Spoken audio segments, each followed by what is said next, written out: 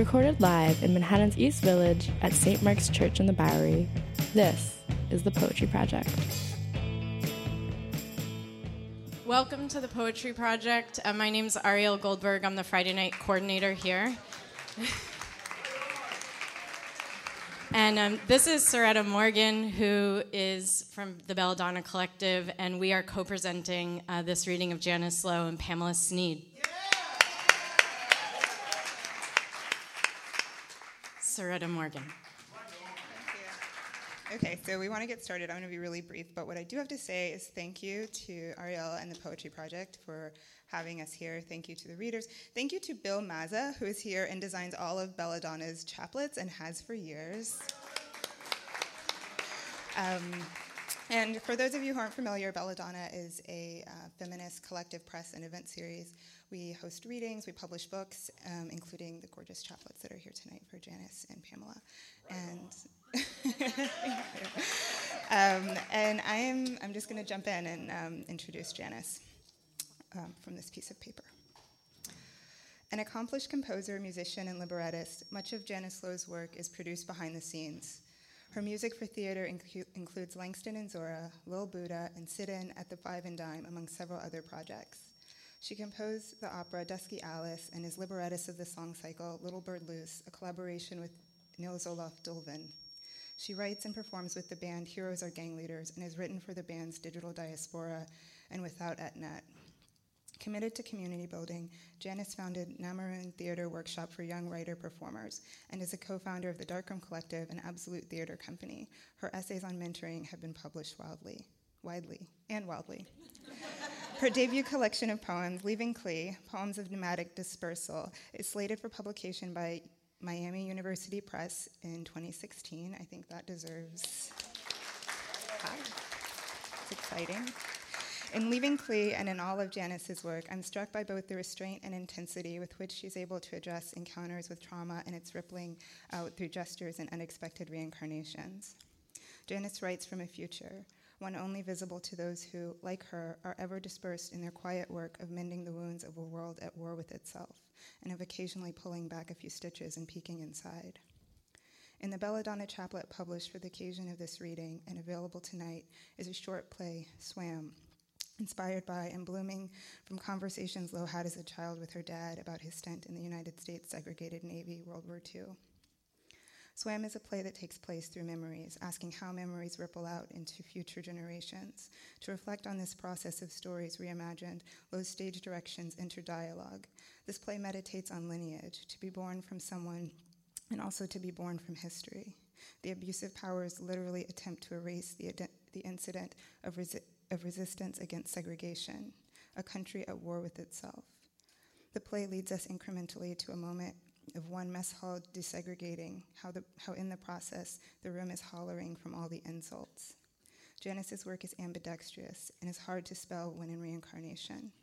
Tonight she's accompanied by Gregory Cage on bass. Please welcome them.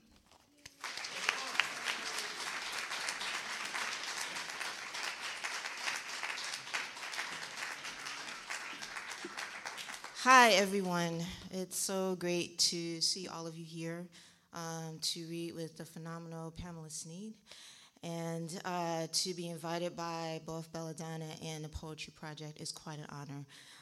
So my lead vocalist has an injury and could not be here tonight. So all those background vocals I'm going to sing now have to get refigured into something else. So. But, I'm going to do it. All right, here we go.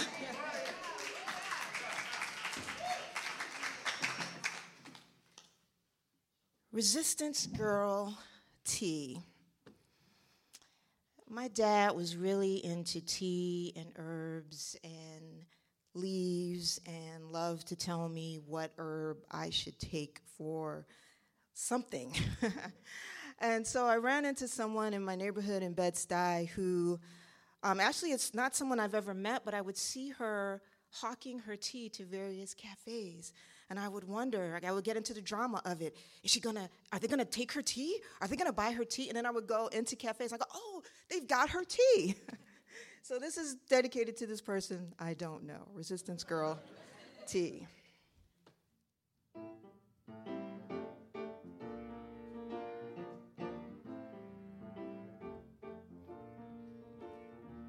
What's in the tea bag, mommy? What's in the tea bag, mommy? What's in the tea bag, mommy? What's in the tea bag, mommy? Something natural, roots and bliss out, a soothing pick-me-up, talking leaves, fired up sleepwalkers' protection, a maintain. What's in the tea bag, mommy? What's in the tea, mommy? Who you taught collecting? Harvest, read up, try it out on, twig and twig after twig, properties. Why you not property? Who taught you owning? What's in the tea bag, mommy? What's in the tea bag, mommy? Tell us something aromatic. Sell us some loose sensual, some lose your mind. Hair in there, a lock I wouldn't drink. Should I? He would or she, 'cause it smells so good. Cure, cure, cure, cure, cure, cure, cure, cure. Can you cure tinnitus? Can you cure chemo-ragged taste buds? Can you cure pedestrian rage? Can you cure spring sneezing? Can you cure too much, too public transportation? You know, when you can't stand no more being a human sandwich in the morning, not free as a platform rat. Is your name Supermoon Immunity?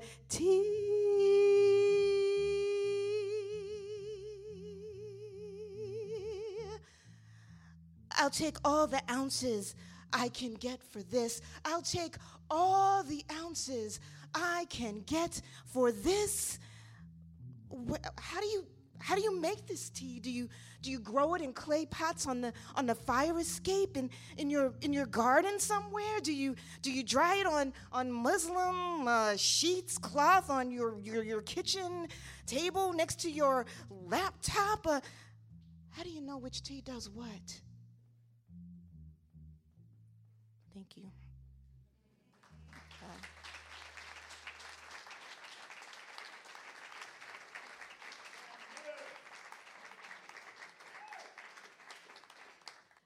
So, yes, I live in Bed-Stuy, do or die. I also like to call it the do and thrive. And I'm originally from Cleveland, and one day I was at the Cleveland Museum of Art, and my eye was just drawn to this painting. I walked straight to it. It's a painting by the artist Jacob Lawrence, and it's called Nostrand and Fulton. And so that inspired, that little piece of my New York home inspired this poem, actually.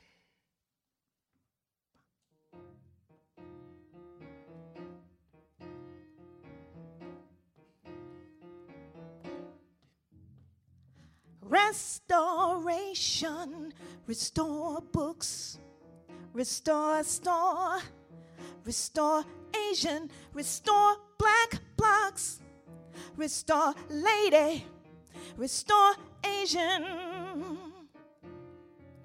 Asian black power woman lady, runaway green, West Indian, Korean, market refugee, clocking, locking eye. Hear a soul croon in her best Badu. You people think you're white. about to call me out, going in on me. Kopu coffee Negro. You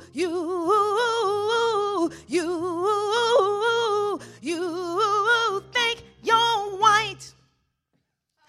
Black power lady who happens to be Asian. Black power lady who happens to be Asian. Funky Janelle Monáe precision. Misty twirling Copeland by the patty shop. Restoration is good twice. A secret nod.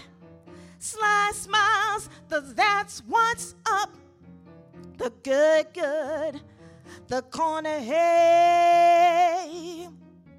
Sunshine, rainy news to lend you a hand. Black power woman who happens to be Asian. Black power woman who happens to be Asian. We'll play you some Jean Grey. We'll give you a 10 spot if you say you're broke, even if you don't respect her kimchi. Asian black power lady is sick of cash talking, brownstones walking. A Santa goat wildin' out, she tears up those signs, those we buy cash houses signs. Tell it like Talib, take you to the pen yard, take you to the pen yard. She'll take you to the pen yard for soakers and more. She wants to save, restore, and more.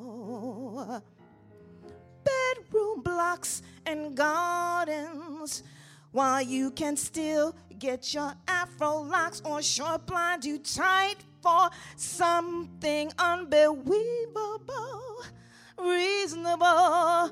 Plum tea, herbals, miso, squeeze, juice, black soap, shea butter, island soul fillet, unsolicited hellos advice. She knows Jacob Lawrence's corner. Nostrand and Fulton is her pocket. Nostrand and Fulton is her pocket. Loop it. Is her pocket. Is her pocket unbossed like Chisholm?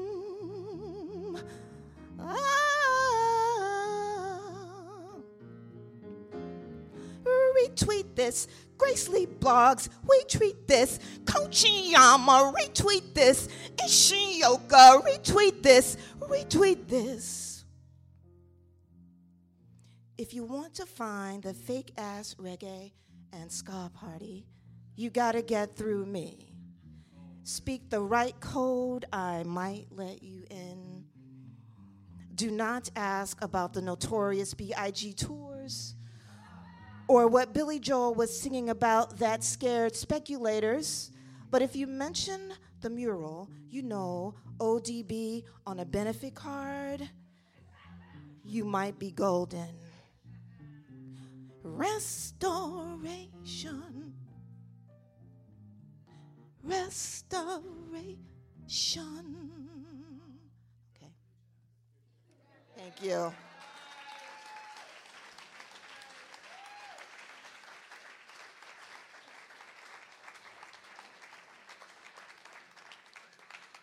Which was also inspired by a real encounter of a woman saying those words to me on the street. You think you're white. I was like, me?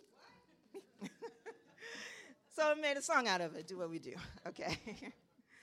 All right.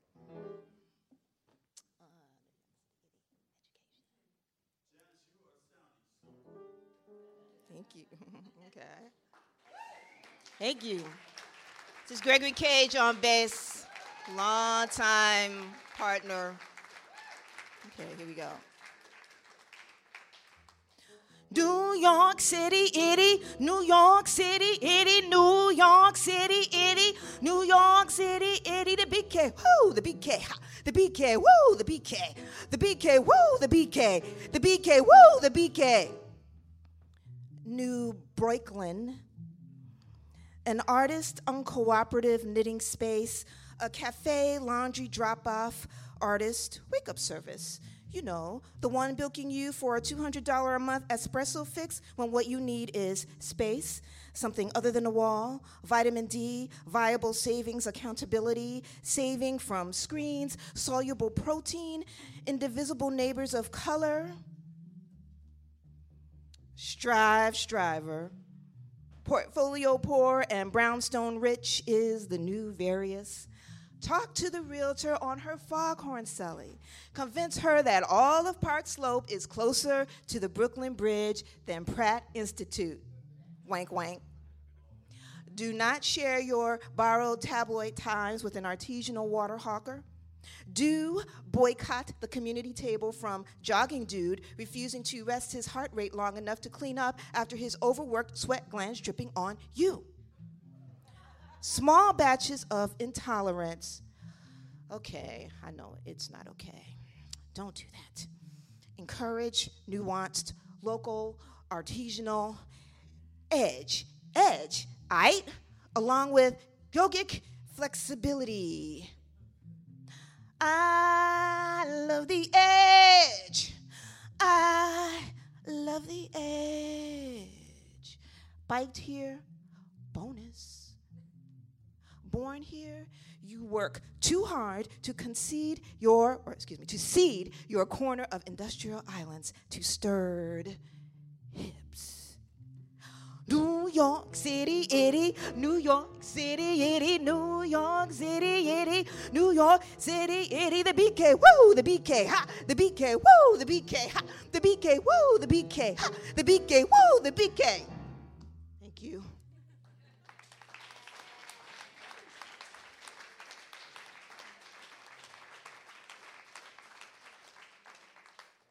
So a couple of you that are here from Cleveland know that Cleveland was once known as the best location in the nation. I know it's hard for some of you to believe. It doesn't exactly have that reputation.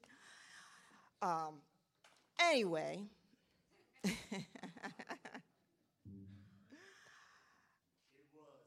The lake, though, is beautiful if you ever have a chance to go there, and hopefully there's not too much killer algae or killer cod or whatever's killer in it.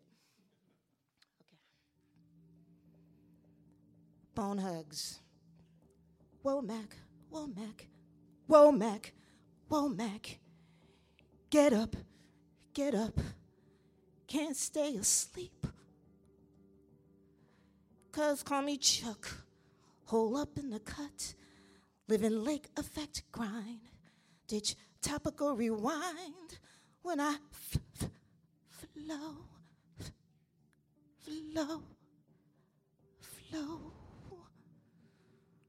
You the beach, wave, Claytown gravel, rain over.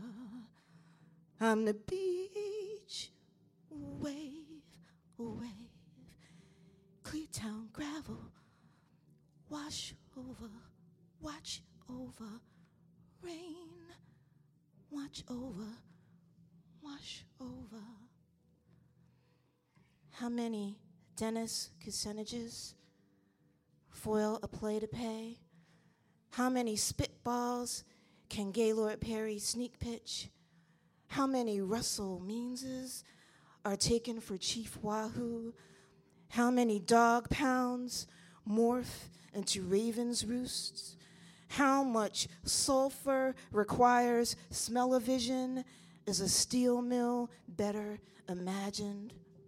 St. Theodosius Cathedral, church by day, progressive club crawl, end spot to earliest light. Skinny filaments, gold light outline, hovering cloud of pre-grunge Fagans, a decked out sky ready for a weekend, the flats, jazzily punk, daybreak, soul blues, polka, varietal, sun plunge, hoppish, hippish, gospel in the AM reveal, Ohio players, Zap featuring Roger, Bootsley, Isley Brothers, funkin' all ways back to you through your nightlight. The Agora, a dream you read about and seen, but vanished before you could catch Devo in Clevo. Now, Lil Jimmy Scott and Jenny Morrison could snake charm rivers from Dayton on down or up. The Cuyahoga included. Sing it, Judy. Listen to the water side of you. A striped city, so stylish, black east, white west, swirl in between, Hungarian, Chinese, Lebanese, Puerto Rican, pockets, Polish, Jewish, sleeves, a little Cuba, marrying white or black, become Polish or black Southern or Italian, inflected, Cubanos, infamy of big Italy, eclipsed by Murray Hills, Italian specialties, curio shops and tomato gardens, fig preservation societies, have your bed and breakfast quaint now and all historically marked, where you used to ride your bike and get chased out or worst, now that North Coast is pure, unadulterated, unlegislated progress? Don't look into a Buckeye's eyes unless you mean love, Rust Belt style. How many times can I abandon the East Side? How cavernously can I love a city that gave me Girl Scout meetings at the Sir Jazz and Disco Club? Sparkly stuff spicing up our merit badge and cookie business, conducted in Spanish by a retired high school teacher determined to field trip us to Madrid.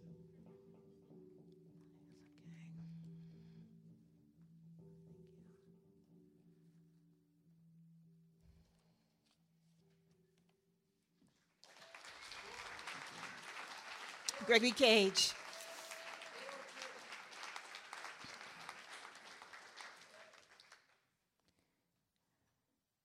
It's hard to know about, read about, live through a child the killing of a child by the police. This is Tamir Rice.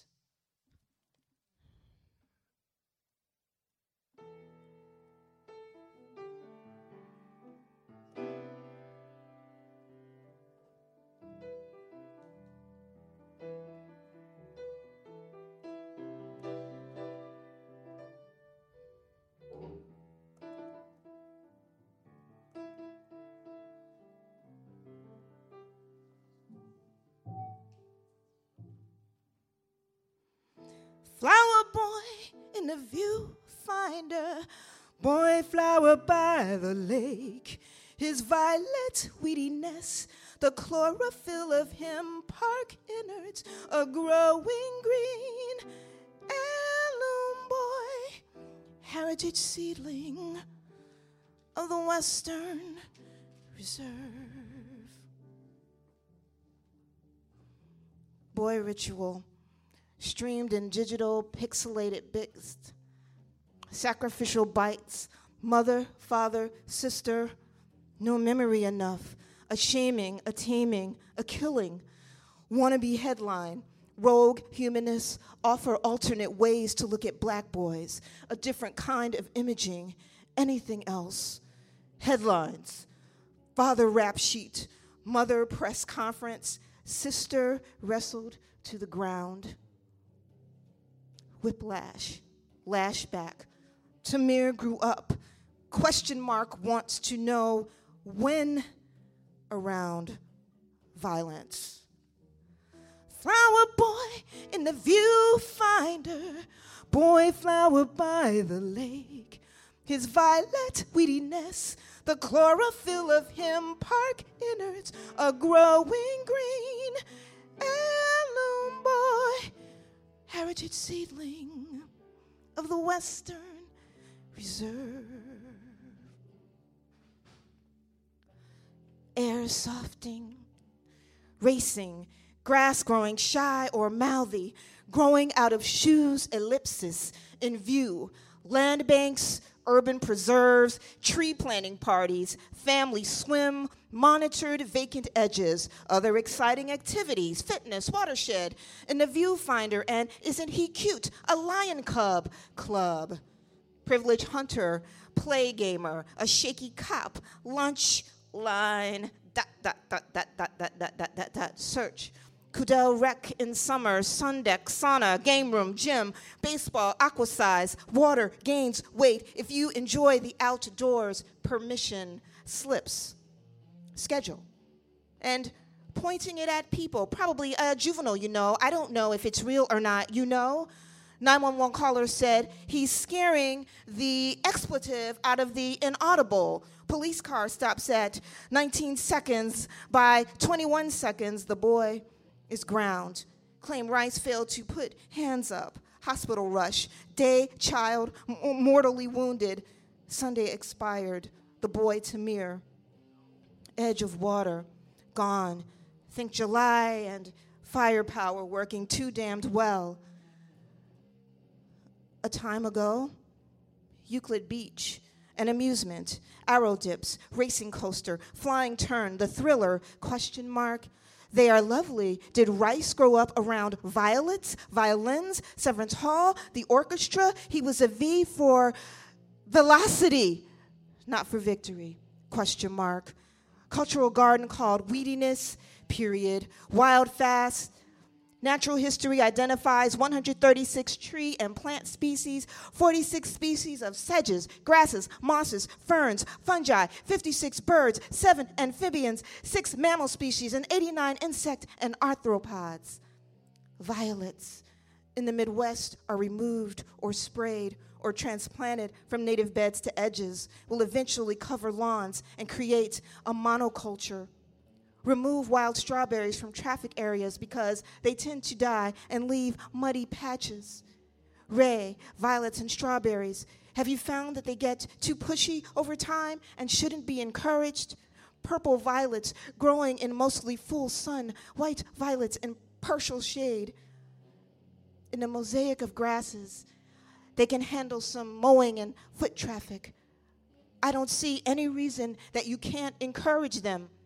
Exotic species, watch out. November 26th, article. The boy's family has a history. Justification, domestic, question mark, violins. Mother and father, Kudel, Park, Streamline.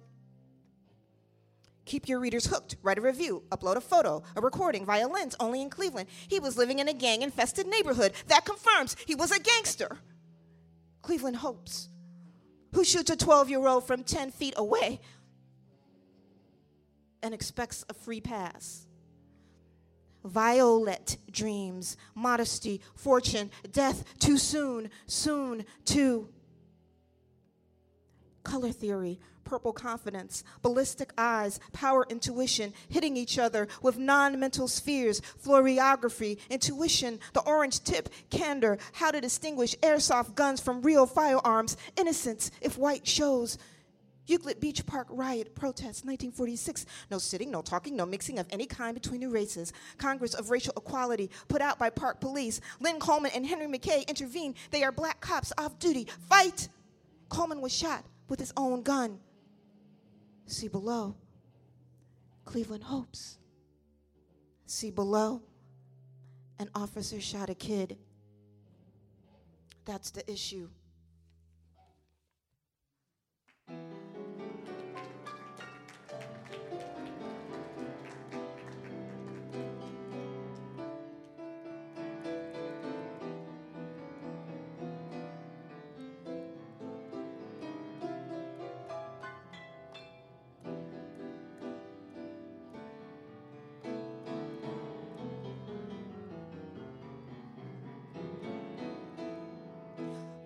Flower in the viewfinder, boy flower by the lake, his violet weediness, the chlorophyll of him, park innards, a glowing green, heirloom boy, heritage seedling of the Western Reserve, heritage seedling of the Western Reserve.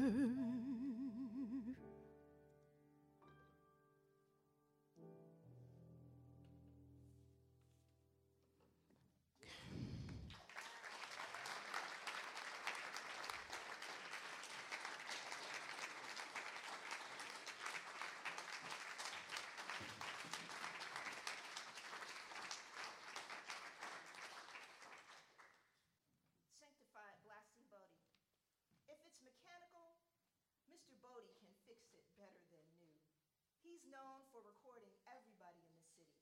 Crystal illusions, the headlines, the family band on your block. Enter for the Lord, exit with a tape, fix your stereo, television set, organs, cars, anything. A luau of fixing in Cleveland. That 49 Chevy I had in college, the one that drove only backwards. The one the Huntsville, Alabama police warned me to quit driving. Don't bring that rat back down that hill, boy. Bodie could have fixed my broke-down ride in 2 seconds. The brother actually makes vinyl. He's back there in the garage cooking up oil, acetate plates, and pouring LPs. Remember the embargo? Oil companies would freeze out black record companies until white guys got theirs. Old Bodie would grind up the cast-off records. You hear me? He made new vinyl out of old. That brother's going to help us get Stokes elected and record that ballad you wrote for your sweetheart. You want to sing? He will record and press you into a 45 RPM, bad notes and all. You can bless the neighborhood with it like you're a professional. Press your love on one side. Color costs a few cents more. I'm thinking of asking Bodie to drive in the Mount Pleasant Community Association parade. Get the message out about all the candidates. No float, no Teenage Union Avenue Street Club or anything like that. Bodie Record Company for Stokes. Loudspeakers, doing their what you know good best to the car roof. Re-elect Carl B. Stokes for black vinyl, a groove you can't remove. Mayor of Cleveland.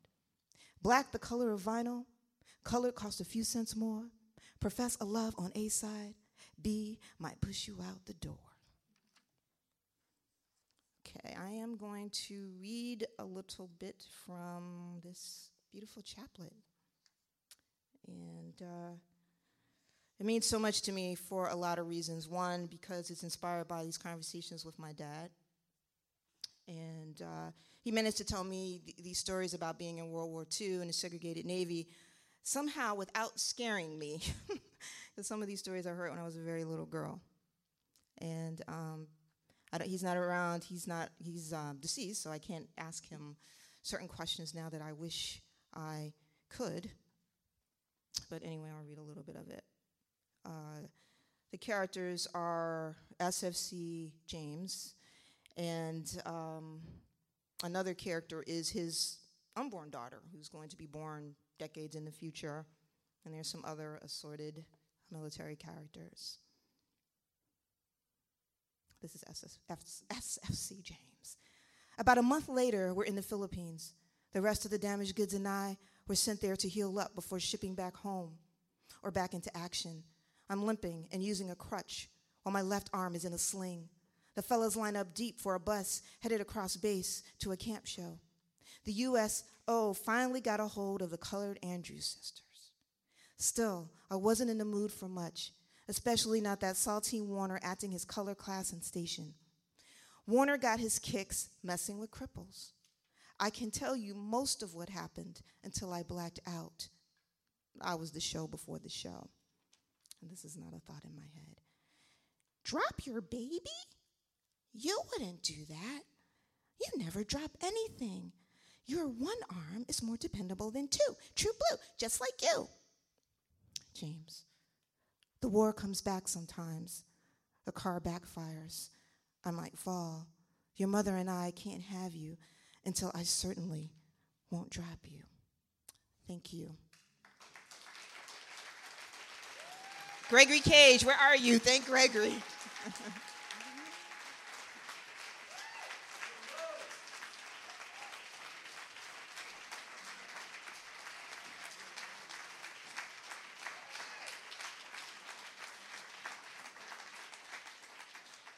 So I just want to say that Soretta and I collaborated on both of these introductions, which was a really amazing experience to not only be writing, but in conversation about Janice and Pamela's work. So both of our voices are in both of the introductions, even though we're reading them individually. Pamela Sneed is a New York-based poet and actress. She is the author of Imagine Being More Afraid of Freedom Than Slavery, Kong, and Lincoln. Her work has been featured in The New Yorker, New York Times Magazine, Bomb, Vibe, and has been widely anthologized, including in Nikki Giovanni's 100 Best African American Poems. She's headlined for audiences around the world, but even while considering her impressive performance history, which includes features at Joe's Pub, Lincoln Center, and Central Park Summer Stage, to name a few, it feels significant to be introducing you here tonight under the roof of St. Mark's Church. In Pamela's own words, the first poetry she ever knew was of the ecstatic rhythms of church chords and people filling into the pews of her grandfather's Baptist church.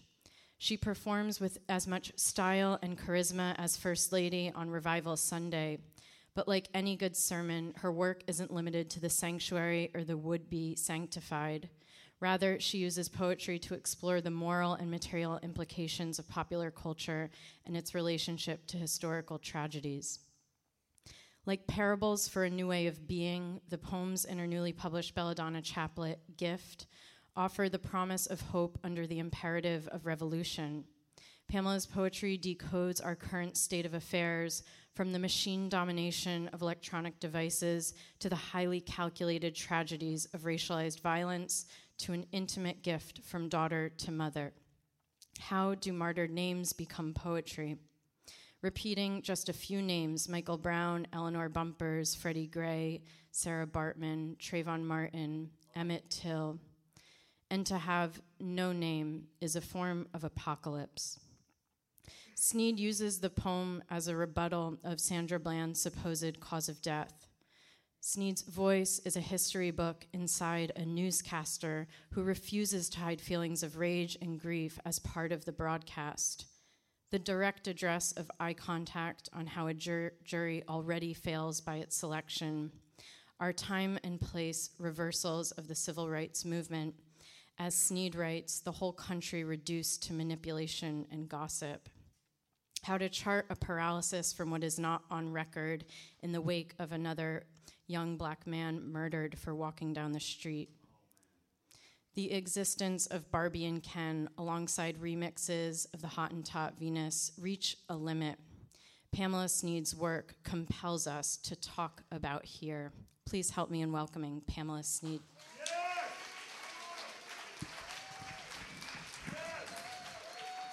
That introduction, man, I gotta borrow that. That was hot, right? They got it. Yeah. It's a little bit high. Well, first of all, I want to say thank you to everybody who came. Thank you. It's a great crowd. It's nice to see people of color out there. Yeah. Okay. Okay. So, and I want to thank Soretta Morgan and Ariel for bringing me here and for doing the chaplet gift. And it's really special to me.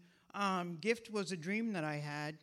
And I just want to read, it's Gift Disabo Maku, and she's a young black lesbian who was raped and strangled with wire and shoelace.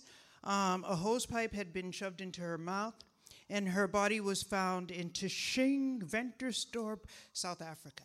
And so I named the chaplet after her, and I don't think that we have any stories or enough stories about black lesbians, and so it was my commitment to try to bring Gift into the world, and Soretta's vision and Ariel's vision.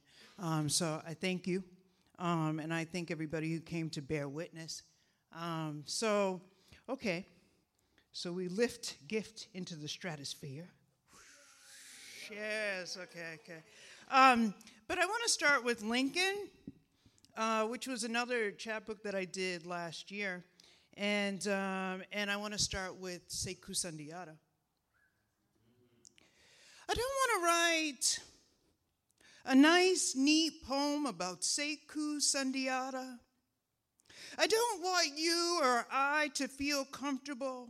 I don't want this to feel flowery and poetic. I don't want to talk about what a great poet he was, and he was. I don't want to talk about the deep brown cocoa of his skin. I don't want to describe the baritone of his voice that could entrance you. I don't want to say again he was my teacher and the endless challenges he offered. He was a champion of Sonia Sanchez, Amiri Baraka, and June Jordan was a personal friend. That was the school he came out of. That Black Power Panther thing changed his name from Robert to Sekou Sandiata. I don't want to eulogize him or talk of the last time we spoke. Today I want to be that person who says when everything has been resolved and determined, when the final vows exchanged, I object. In the face of silence, I object. I want to be that slave who refuses to wear chains, does not go gently. I want to invoke the mother of Trayvon Martin, his father burying a son, the community that lost a comrade. I want to conjure Sean Bell's widow, the family of Amadou Diallo. I want to circle this room with caution tape. I want to draw his body in white chalk, to part the crowds in the audience that has gathered here, to raise my fist in the spirit of Audre Lorde and Assata Shakur, and to say it is a crime. Sekou Sandiata is not here today among us. I don't know what we need to do to save our artists, to listen while they are still here, where to draw the line between personal responsibility for health and the nightmarish medical system we are living in. I don't know where to end this except to say I love and I miss him.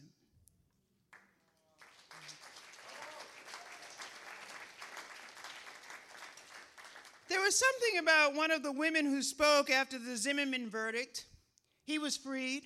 The state attorney with her hair in a Florida, Texas-type upswing with sassy eyes and that smirk that made me see George, Jeb, backroom deals, handshakes, disguised voices, walks on the ranch. Nothing that will ever go on record, a voice whispering, we're going to get this country back from the niggas. Something in the way she smirked looked like a high five and a fist bump to George, Jeb, and the rest. Behind her, I could see that NRA fanatic Clint Eastwood, Charlton Heston, talking to an empty chair, pretending it was President Obama. I could see handshakes and winks between Sarah Palin and Arnold saying, we're going to get this country back from the niggas. On another continent a long time ago, Clarence Thomas would have been necklaced, and George Zimmerman is lucky to have never seen jail time because he might have gotten the Jeffrey Dahmer treatment found in a broom closet. Condoleezza is not an achievement. She's just a girl forever eager to please her white father, would sell anything for that stamped approval. Watching her come out and speak at the Republican National Convention was like watching Philadelphia's first black mayor drop a bomb on a family of screaming black people, baby set fire, drowning in Katrina while she smiled that American smile and the children were drowning. They couldn't swim. You have to understand Trayvon was never a child. Walking to and from the grocery store buying Skittles and an iced tea, hardly a menu for crime. He was already a fugitive with a warrant for his arrest dating back 450 years. Ever since he and his descendants made the Middle Passage, stood on an auction block, deemed somebody else's property, George Zimmerman echoing bounty hunters and lynch mobs of eons past, shouting, they always get away, but not this one. From this day forward, I promise to never go anywhere talking about inhumanity and human rights violations, to let my eyes gleam with gore talking about clitoris removal until we talk about here. What's been destroyed, cut off, maimed.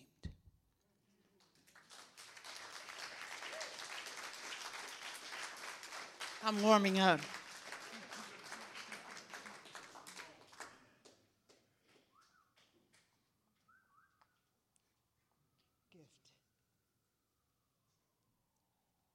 Gift. Heart, halved, split. An orange piece of meat spliced straight down the middle. As anyone, I'm concerned about police brutality, racism, the body of Michael Brown laying in the street, dead for hours, dead, like slaves tied to masts, rails, left to rot dry. At least in slavery, he might still be alive, only wounded, loss of fingers, toes, eye, and organ, body part.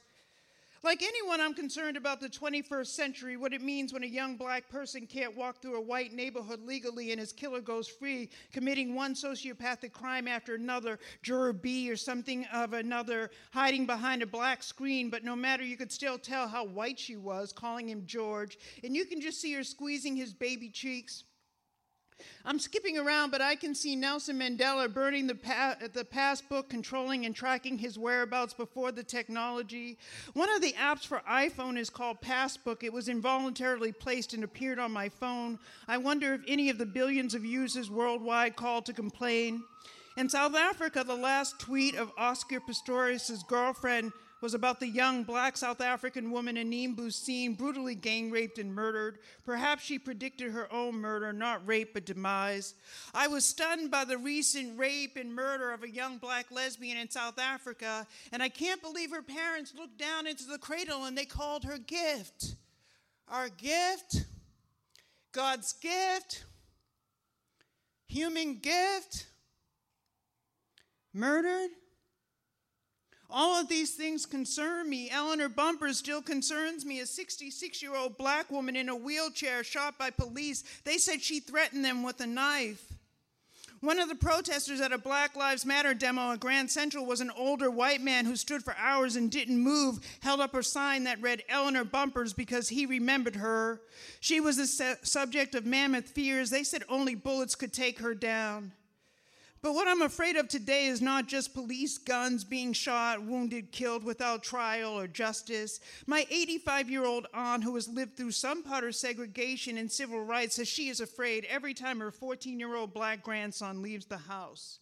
What bothers me most, causes the black in my eyes, is not that big sugar mammy sphinx with enormous teats and exposed vulva, dead blank stares of tar babies melting into molasses, and all of us gathered with our cell phones to take pictures, gathered around lynching trees, just walking through the door we are called to participate, all of us walking into what appears as a circus tent, lining up in hot sun, taking our turns while the real mammy looks down from heaven and laughs hysterically as we gaze at our Sarah Bartman's sugar bleached white like the walls of Cape Coast Castle, painted white for a more sanitary viewing.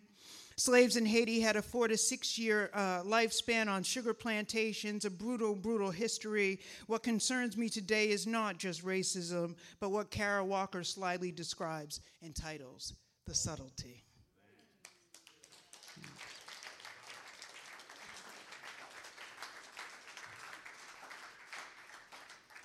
Hits hard. Harder than violent racist deaths of Trayvon Martin, Michael Brown, Freddie Gray, Walter Scott combined.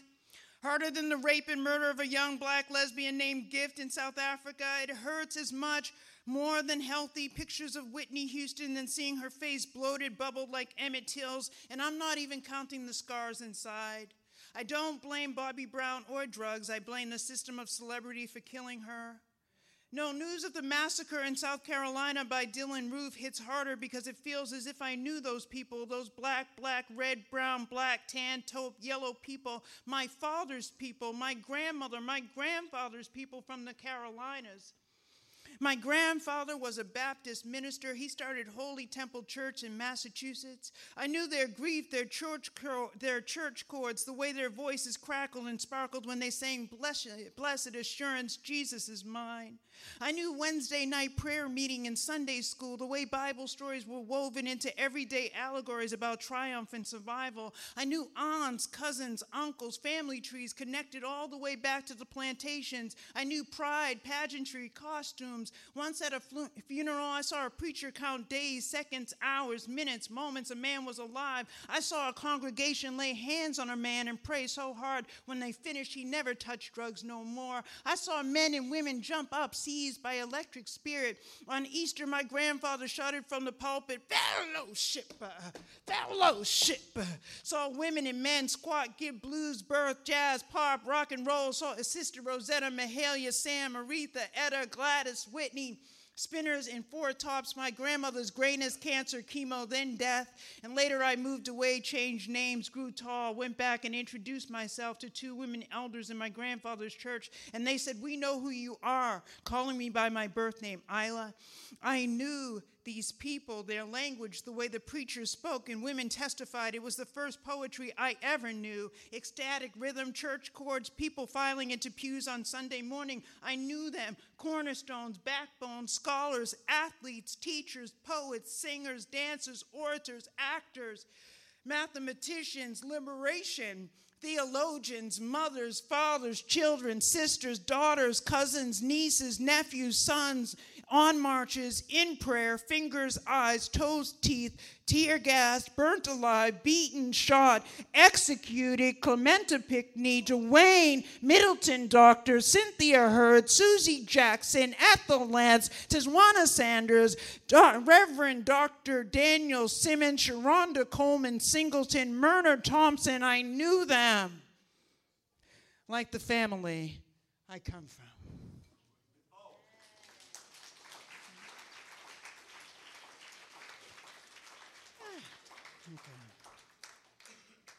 Sometimes in that great theater of life, if you've survived, you'll get to go back again to that thing that troubled you and couldn't be resolved. It will come back in a situation familiar, and this time you get to say to the lover who blamed and lied and told all of her friends, it takes two. You get to see those who attacked and bullied in new light. It was always more about them than you. And even though you'll always have the scars, this time you get to get dressed, put your clothes on, say no if the sky doesn't fall out and you don't get swallowed by the ground or frozen stiff, solid, and your voice holds out. You can say, I never, ever, ever deserved that, and I believe it too. For the first time, no longer taking on their identity for you. This time, if you survived, you don't care what's said. Your liberty is more important than fear, and you're willing to be alone, stand alone for truth. All right.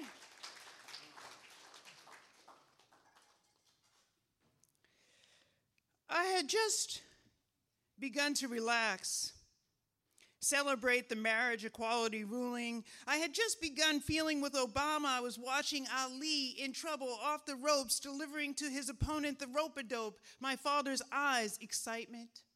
I was just beginning to breathe air, feel exhilarated at images of Joe Biden and President Obama running down halls of the White House with rainbow flags like boys with kites soaring. I was just beginning to forgive deaths of my brothers to AIDS, not forget. There should still be tribunals for them and every woman abused by the medical system. I had just begun to turn a corner. I just began to turn a corner on Mike Brown, Freddie Gray, Trayvon Martin, Eric Garner, the massacre at AME, and not think of it all every day. And then the police killed this young black girl in custody in Texas, claimed she committed suicide. I remember we're a war nation in war times. And I imagine how James Bayard Nina felt seeing a nation turn its dog's teeth, gas, hoses, bullets on children and adults. I can't stop thinking about Steve Biko, his battered face. They say he hung himself too. The world's outrage. Who will pray now for us, America?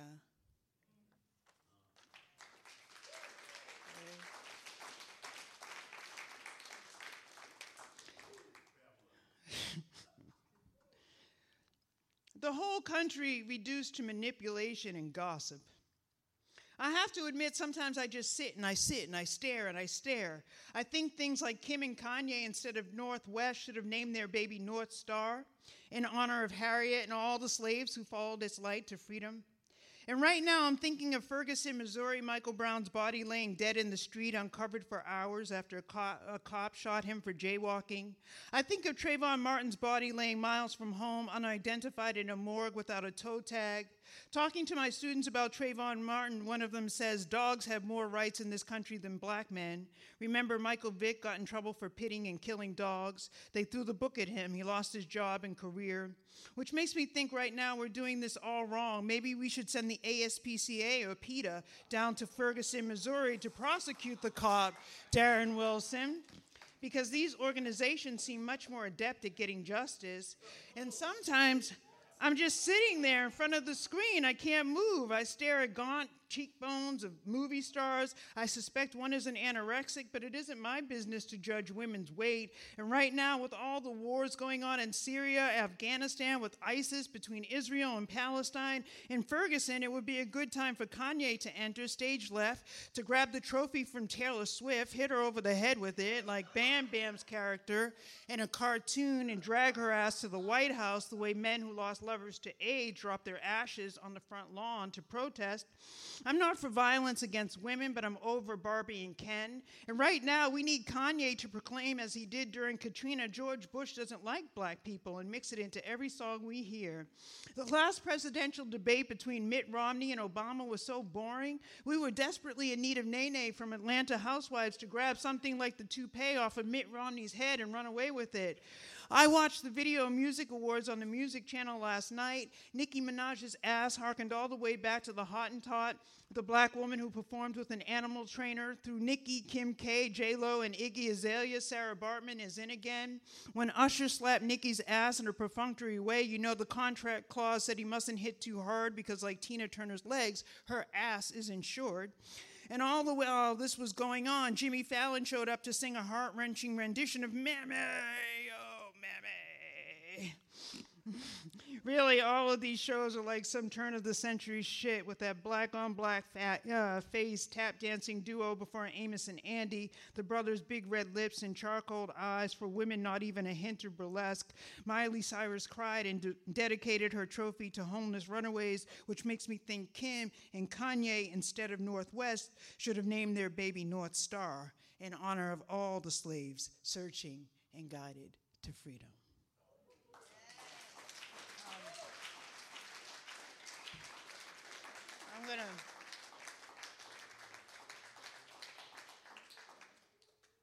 So this is from Kong. Homeland security is ruining our relationship. You know how everyone always writes those terrible poems about ex-lovers? Well, I wanted to write a different one and say I liked her. Because she was an insatiable fuck, willing anytime, anywhere, because during that big blackout in New York that happened a few years back after 9/11, which all the newscasters called a tragedy and such, she and I used the city's all-day electrical outage as an opportunity to fuck like two bunnies in heat. We held an indoor picnic and went to buy groceries and supplies by candlelight, then went swiftly back to our fucking. I liked her, because one night, while watching TV, we rented the films Lord of the Rings, Fellowship of the Rings, The Two Towers, you know, one of those big Hollywood blockbuster action movies mixed with some warmongering and medieval shit.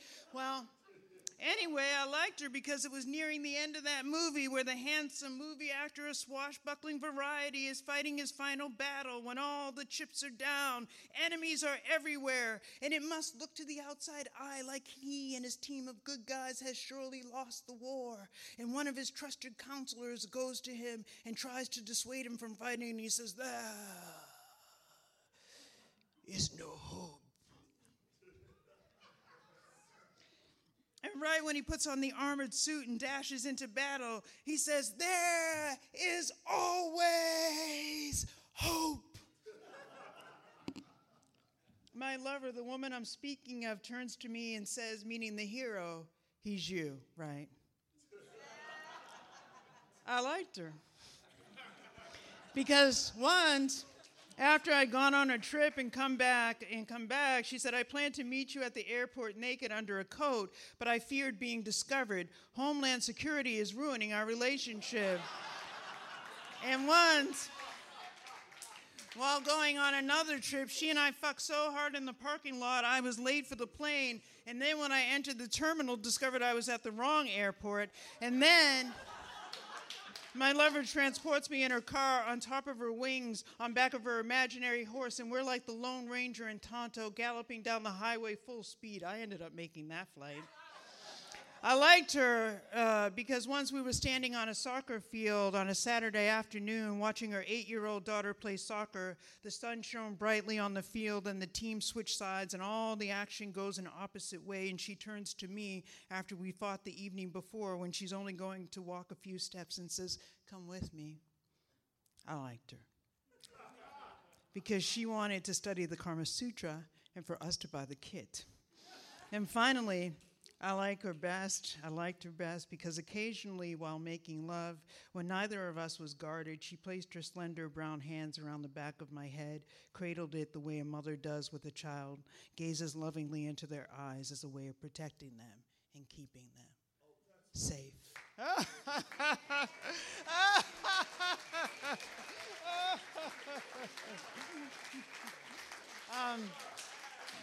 Okay. I don't know how we're doing for time. One more? Oh, okay. I'll do one. One more.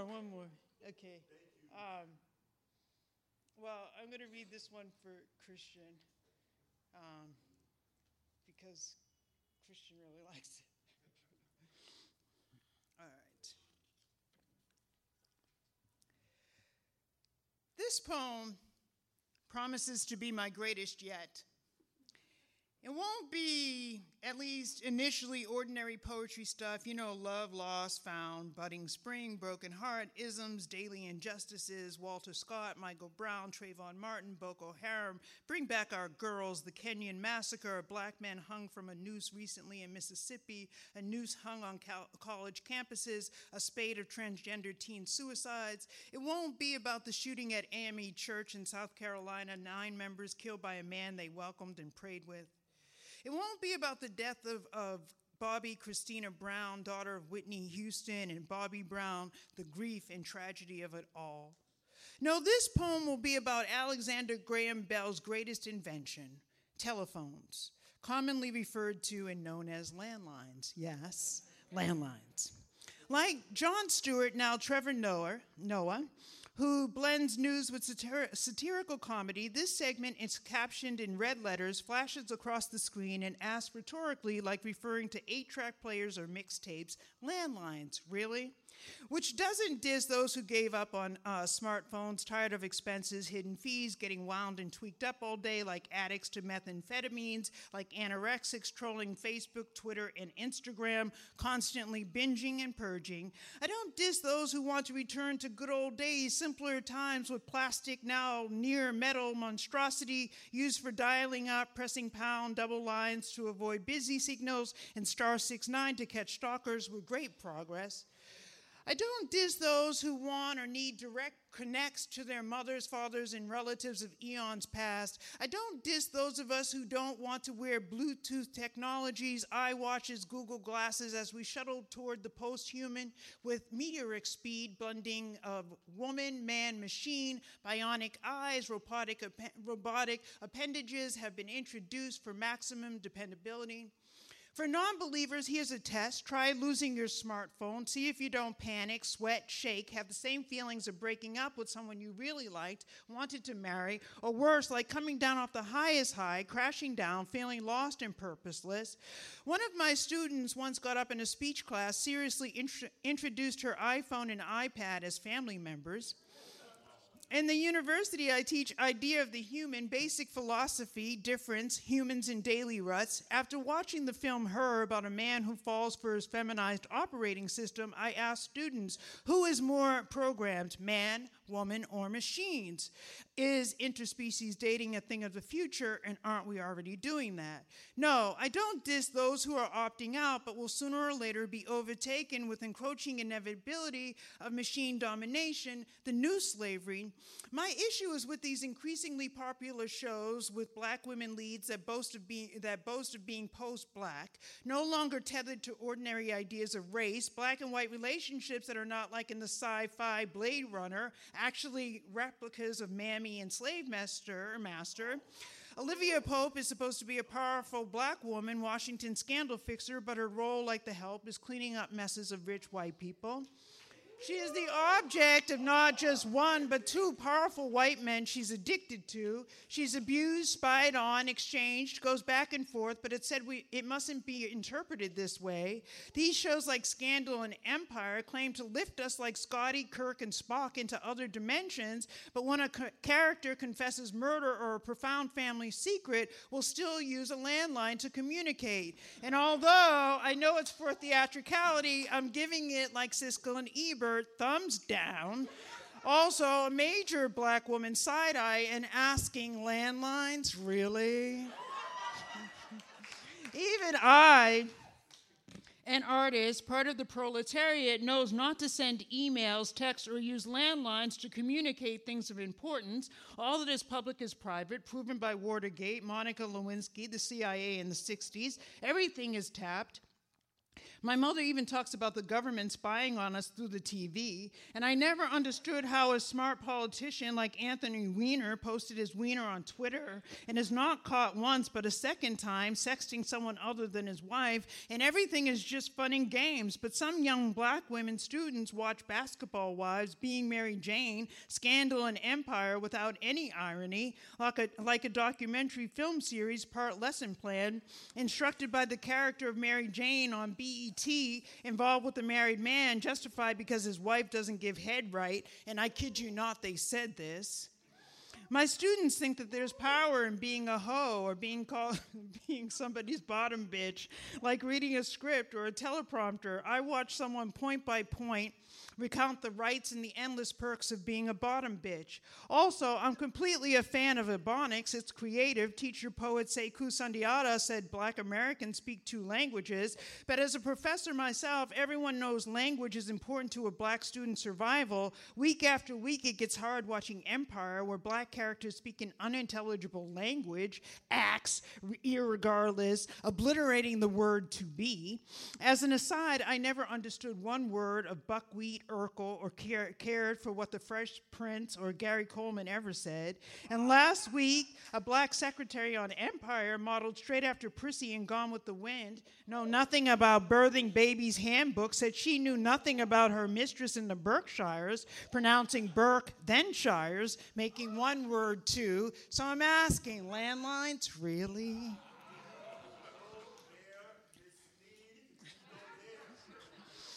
This week's Scandal episode was based on Monica Lewinsky and the phenomenon of young girls killed by politicians, literally and figuratively, buried beneath Capitol Hill, like the bones of former slaves buried beneath City Hall and the courthouse in New York City.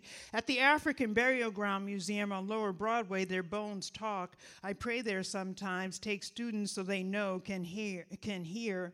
And anyway, after publishing an expose, the girl on fictional TV has her throat slit by people supposed to protect her, just when Monica Lewinsky in real life emerged in a TED Talk to say she was the first victim of internet bullies, like those women subjects in high school social studies class, publicly stoned, wore scarlet letters, were burnt alive, banished, medieval practices, as medieval to some as landlines in a current configuration. These stories on television exist, but people say can't be analyzed in terms of race or gender, so I'm asking for the last time, landlines?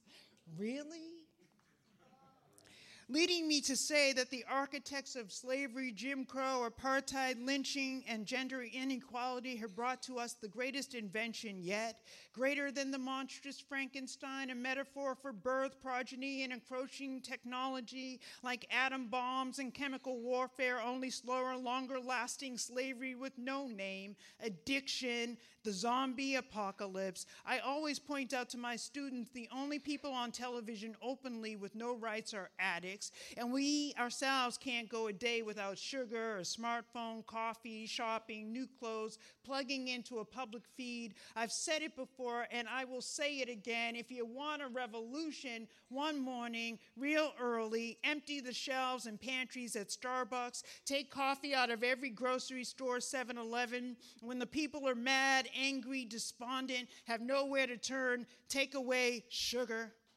I have this dream of a sci-fi, a slave woman traveling to the future, which is now, guided through the landscape of popular television. She does not see a free people. In the words of poet Jane Cortez, with my own mix, she can still see pus and the scars and smell stench of maggot, infested, infected, laceration of whips and people still haunted, living their past.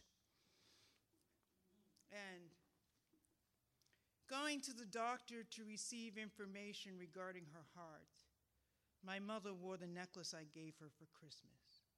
Crystal clear, sparkling, purple, pink, blue light, wrapped around her neck and worn as a power source. Everywhere I went, she says, people asked, "Where did you get that necklace from? It's beautiful. My daughter gave it to me." Their eyes surprised. "Daughter," they repeat. "Daughter," my mother says. Over the years, I've become my mother's hero, carried by wind whenever she says daughter, happy to be my mother's inspiration source, the well we turn to for strength. Thank you. Gift. Thank you. Thanks. Thanks, everybody, for coming out. Thank you. Thanks. Thank you.